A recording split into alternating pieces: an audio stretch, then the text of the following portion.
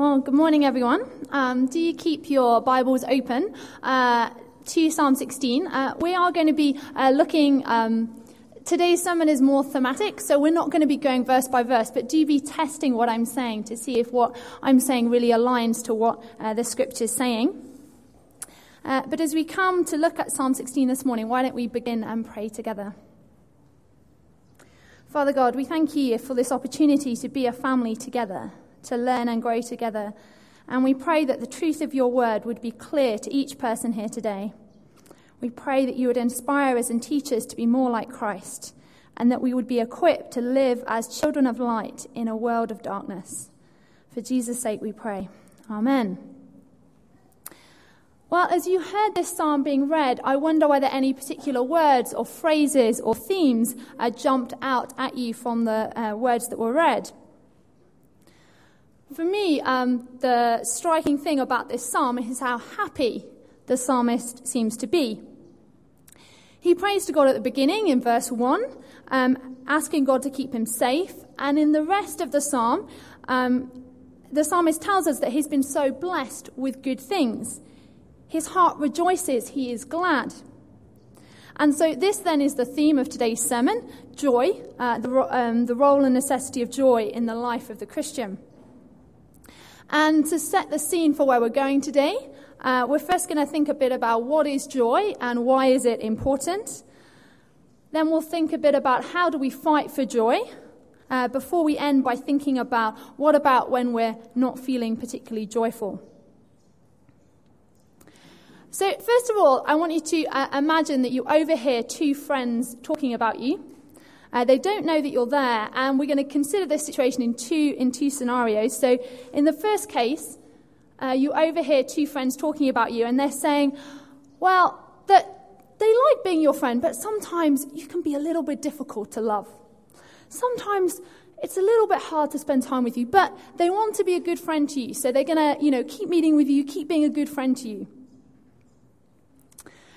And in case two, you overhear maybe the same friends talking about you, but in this instance, they're just saying how awesome you are, how much they love spending time with you, how they just think you've got such a caring and generous personality, and they just wish they could spend so much more time with you. Well, in which case one or case two, do you feel most honored or most loved? Well, of course, while there are things to admire about case one, clearly case two is better, right? So, there are things to be admired about being committed to loving people who are sometimes a little bit difficult. Clearly there's things to admire there, but clearly we want all our friends to be like case two, right? So we want everyone to just think, oh, I just delight in spending time with them. I just think they're just an amazing person. And I think it's exactly the same with our relationship with God. And I want to ask you, which case one or case two, best describes your relationship with Christ today? So are you a Christian because you know it's true and you want to do what's right? Or because you love Jesus and you find such joy in knowing him, in being in relationship with him and being friends with him, that you wouldn't want to be doing anything else other than following him? As I mentioned, clearly there are things to be admired about being committed to doing what's right. So I'm not saying we shouldn't go to church regularly or we shouldn't read the Bible regularly. But I do think it is true that God is most fully honored when we rejoice in who he is, when our hearts spontaneously respond in love and joy towards him. And we're not just doing the right things because we know that it's a good thing to do. But before we go any further, maybe we should define what joy is. And there are several different definitions out there. And as I look through the uses of joy in Scripture, it seemed to me that we could define joy as being Christian joy is a gladness and pleasure that is rooted in our relationship with Christ, with God, that involves our emotions as well as our minds and is spiritual rather than natural. And the reason why I chose this definition is firstly because in the Old Testament the word joy is often paired with the word gladness in the Old Testament. I do think joy is something that should impact our emotions, although it's maybe more than that. But if we look at the places in the Bible where the word joy is used, it's often used when people are talking about singing, rejoicing, shouting, feasting. Particularly, again, in the Old Testament, joy is often used in that sort of context. And yet we see, again, particularly maybe in the New Testament, that joy is a gift of the Holy Spirit, and therefore it is spiritual rather than a natural thing. It's one of the fruits of the Spirit. So why then is joy so important? Well, in this particular passage, we see that joy is part of the experience of being a follower of God for the psalmist. And I really think the rest of Scripture supports this idea that joy is a necessary part of the Christian life. And I think this is true for two reasons. So I think firstly, as my opening example tried to demonstrate, that I do think God is most glorified when we don't just do the right thing, but when we do those things prompted by love and joy in God. And so as people called to bring glory to God, I think joy is part of that. Joy in God is part of that. But secondly, don't you think that joy is just a natural response to things that we recognize are good and beautiful and worthwhile? When someone is good to us, when they choose to spend time with us, when they care for us and look out for us, don't we naturally take joy in that kind of relationship? Therefore, I also think joy can maybe be a barometer of our hearts. It tells us whether our hearts really believe what the Bible tells us about what God has done for us. Since if we believe all the good things that God has done for us, would we not, at least on some level, feel joy in knowing that he's done those things for us? Well, the idea that joy and happiness come from God and that God is most glorified when we are most satisfied in him, this should really free us, shouldn't it? It gives us a right to want to be happy, to seek happiness even in the right places. The world maybe tells us that religion, well, it will stop you being happy, it will spoil all your fun. But I believe the Bible tells us that God wants us to be happy, satisfied, and joyful people. Therefore, as we convert to Christianity, it's not just a creation of new duties, but of new desires. And this teaching has been popularized in the last decades by John Piper, a preacher from the US, although it's really been around for much longer than that. And in many ways, I think this truth is really liberating, really exciting, but it can also be a little bit devastating as well. I don't know whether as you think about this example of the psalmist, as you think about joy, maybe you have a sort of sinking feeling a little bit, because maybe we feel a bit convicted that while we call ourselves Christians, maybe we often find that our desires are not quite what they should be. We may indeed recognize that finding joy in God, as David does in this psalm, does bring God much honor, much glory. But this truth is hard because we so often look for joy in other places. This truth sets us free only when we want joy in what we ought. And I do think this does raise another difficult point as well, because we normally see joy as a spontaneous thing, like we spend time with a good friend and we feel joy. We see something beautiful and we feel joy. And so there's a problem. We recognize that God is more glorified when we are most joyful in him, but maybe we don't often feel that joy in God. And so in point 2, that's what we're going to look at. In the first half of the point, we're going to ask the question, how do we fight for joy when joy is spontaneous? And then we're going to look at the psalmist as an example. So then, how do we fight for joy if joy is a spontaneous thing? Well, first of all, I think we recognize that is true, that we cannot force ourselves to be joyful in God. We embrace the truth that joy is a gift. And so we pray that God might grant us joyful hearts. Salvation is also not something we can do on our own, is it? It's something that God does in us. And he can bring us joy too. So really, don't you think that in many ways, In many ways, we are so helpless to affect in ourselves the changes that would honor God.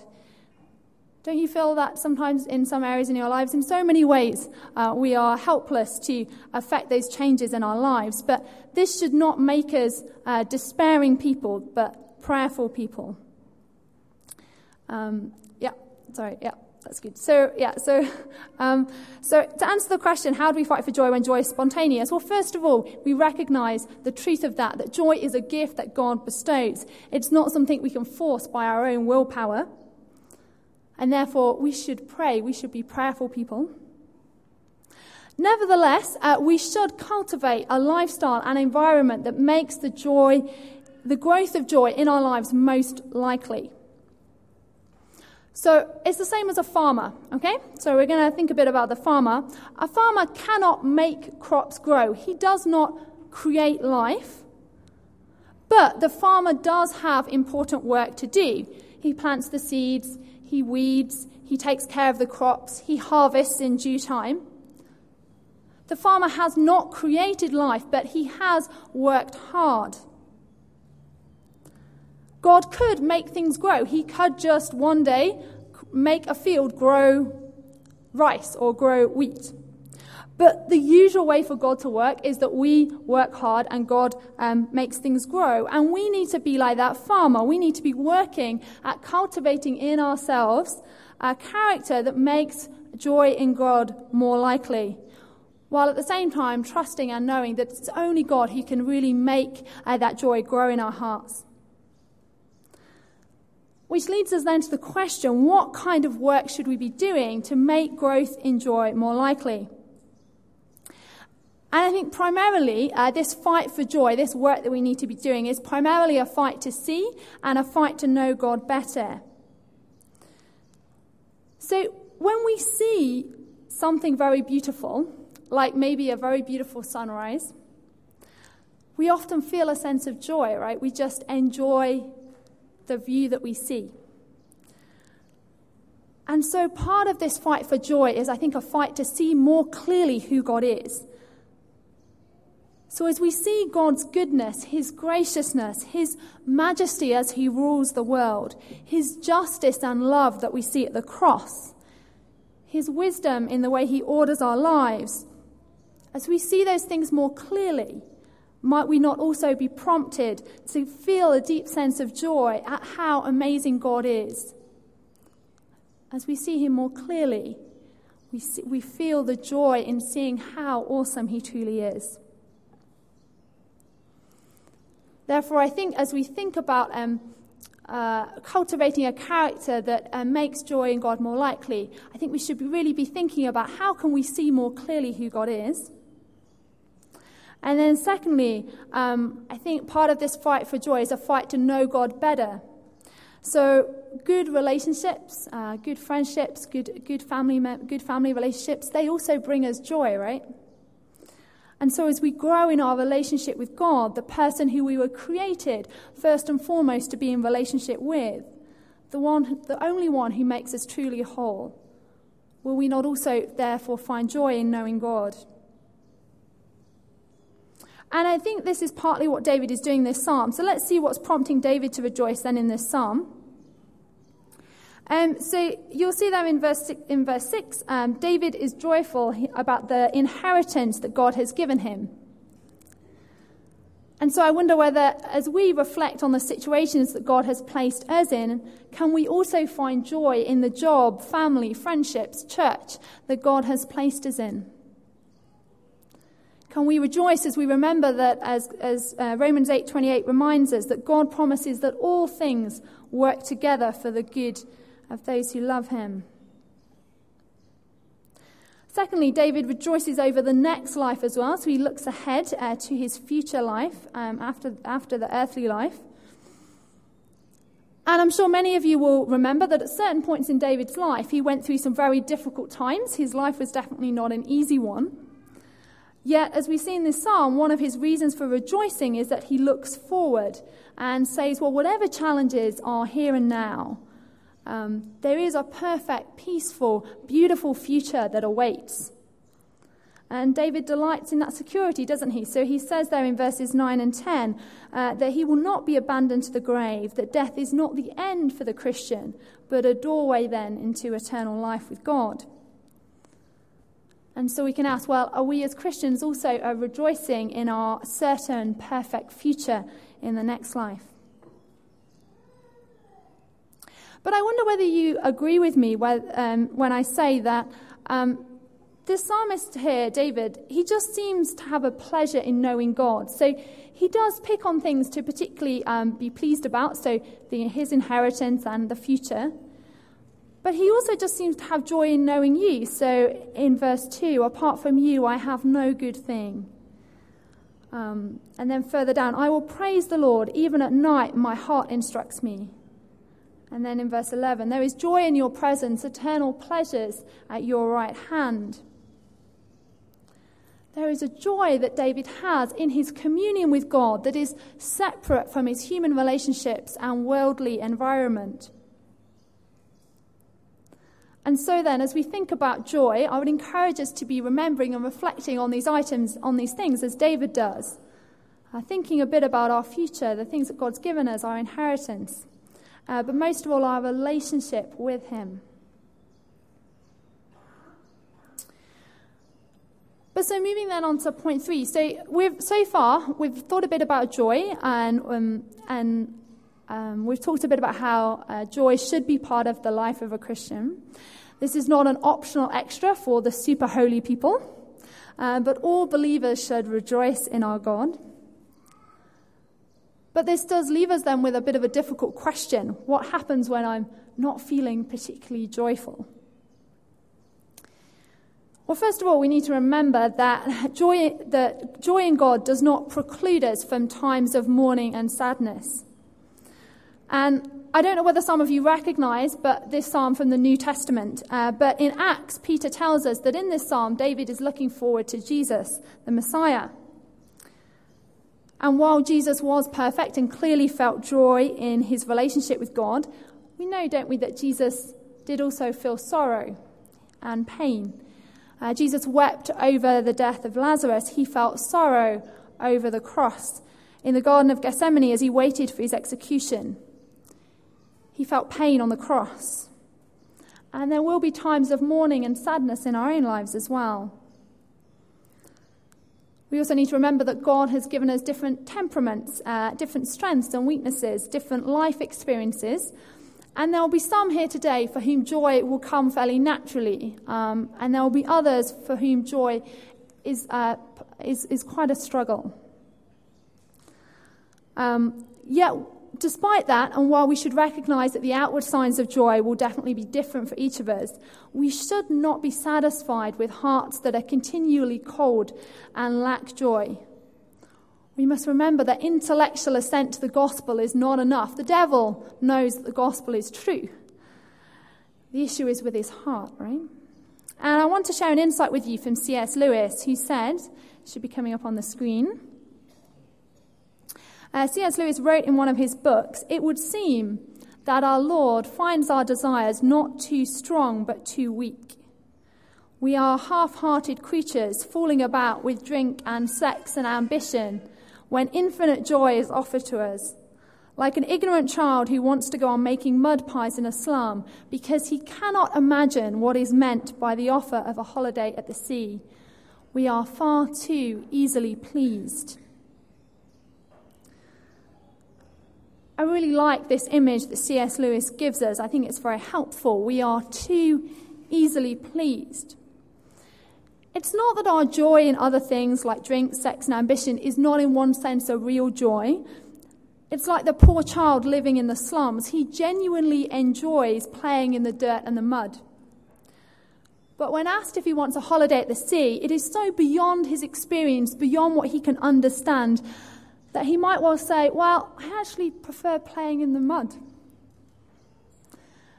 And we are like that sometimes, I think. Joy in God seems so difficult, so high, sort of so far away from our experience that we settle for joy in lesser things.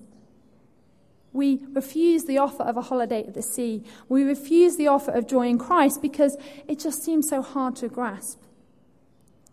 But this is the kind of joy that I think God wants to grant us, a joy that is precious and will withstand even through great trials. This is the kind of joy that sustains missionaries and that we hope and pray is sustaining our Iraqi brothers and sisters at this time. And there will, of course, be times when we still look for joy in other things. When our hearts are cold towards God, we must, like with all our failings, we look to the cross. For those of us who are Christians, Jesus died in our place for our brokenness, for our lack of joy. As Christians, we know that our cold hearts are forgiven by God, and one day, in heaven, with hearts and minds renewed, we will know what it really is to have hearts filled with joy in knowing him. And as we think about that, isn't that something to rejoice in now, knowing that one day we will really know that full joy of knowing Christ? But let's keep earnestly praying that God would do more of this work in us now, that we would not be, as C.S. Lewis says, too easily pleased with the things of this world. Let us be people that are satisfied and rejoice in Christ alone. And I'd like to end by reading a prayer that was written many years ago by the Puritans that both reminds us that joy should be characteristic of the Christian life, but I think also gives us a really great image of how sometimes it is through the dark times that Christ shines most clearly. So I'm going to read this prayer, and then I'm just going to close it in prayer before we finish. Okay? So, Lord, in the daytime, stars can be seen from the deepest wells. And the deeper the well, the brighter the stars shine. Lord, let me find your light in my darkness, your life in my death, your joy in my sorrow, your grace in my sin, your riches in my poverty, and your glory in my dark places. Father, we rejoice today that you have given us so many good things, that through the painful times you have sustained us and that you have made a way for us to know you. We pray that you would help us to see you more clearly and that we would know you more deeply, that we might find joy in knowing you.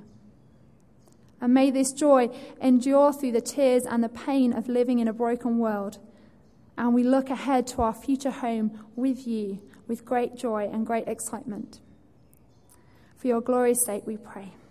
Amen.